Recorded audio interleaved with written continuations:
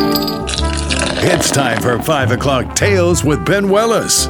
It's 5 o'clock on a Friday, and it's Ben Willis back with you for another edition of 5 o'clock Tales on Hannah Radio. We are into November now, and fall is well and truly here. It's getting cool out there, and I'm thinking about, what is maybe the most standout, iconic cold weather, early autumn, and maybe even early winter drink that a lot of people would be interested in. And the first thing that came to my mind, of course, is the Hot Buttered Rum, one of my favorite warm drinks of all time. And true to the history of America, has been one of the most popular drinks going back to the early colonial days, the 16 and 1700s. You got to remember, rum was one of the most common spirits available to the early Americans due to the continuing trade with the Caribbean, where it was being produced and then shipped back up the coast to North America and to New England.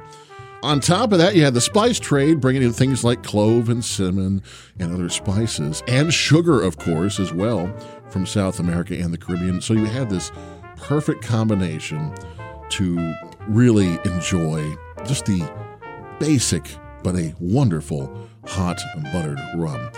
There's recipes, of course, that date back all the way to the 1860s when Jerry Thomas, one of the most famous early bartenders, the guy who we kind of credit with codifying a lot of recipes, he calls for a couple spoonfuls of sugar, some allspice, about a tablespoon of unsalted butter. You don't really want the salt in this.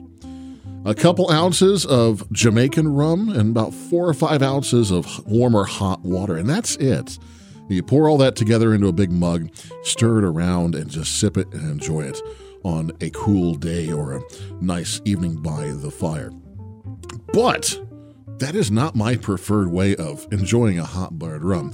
And I've got to give all credit, by the way, to one of my favorite YouTube cocktail channels, How to Drink. I highly recommend checking that out, How to Drink on YouTube. And Greg, the host, developed this other method using a fat-washed rum. I've done this before. It is amazing. So fat washing involves taking a spirit or another liquid of some kind, introducing a melted fat or even just an oil that carries with it some kind of flavor, mixing that over a period, shaking it up, and then removing the oil, leaving behind the flavor and the texture of that fat along with your spirit. In this case, it's calling for some brown butter rum. Very easy to do. You take a whole stick of butter, you stick it in a saucepan, you melt that down over low heat, and you keep cooking it until the water burns off.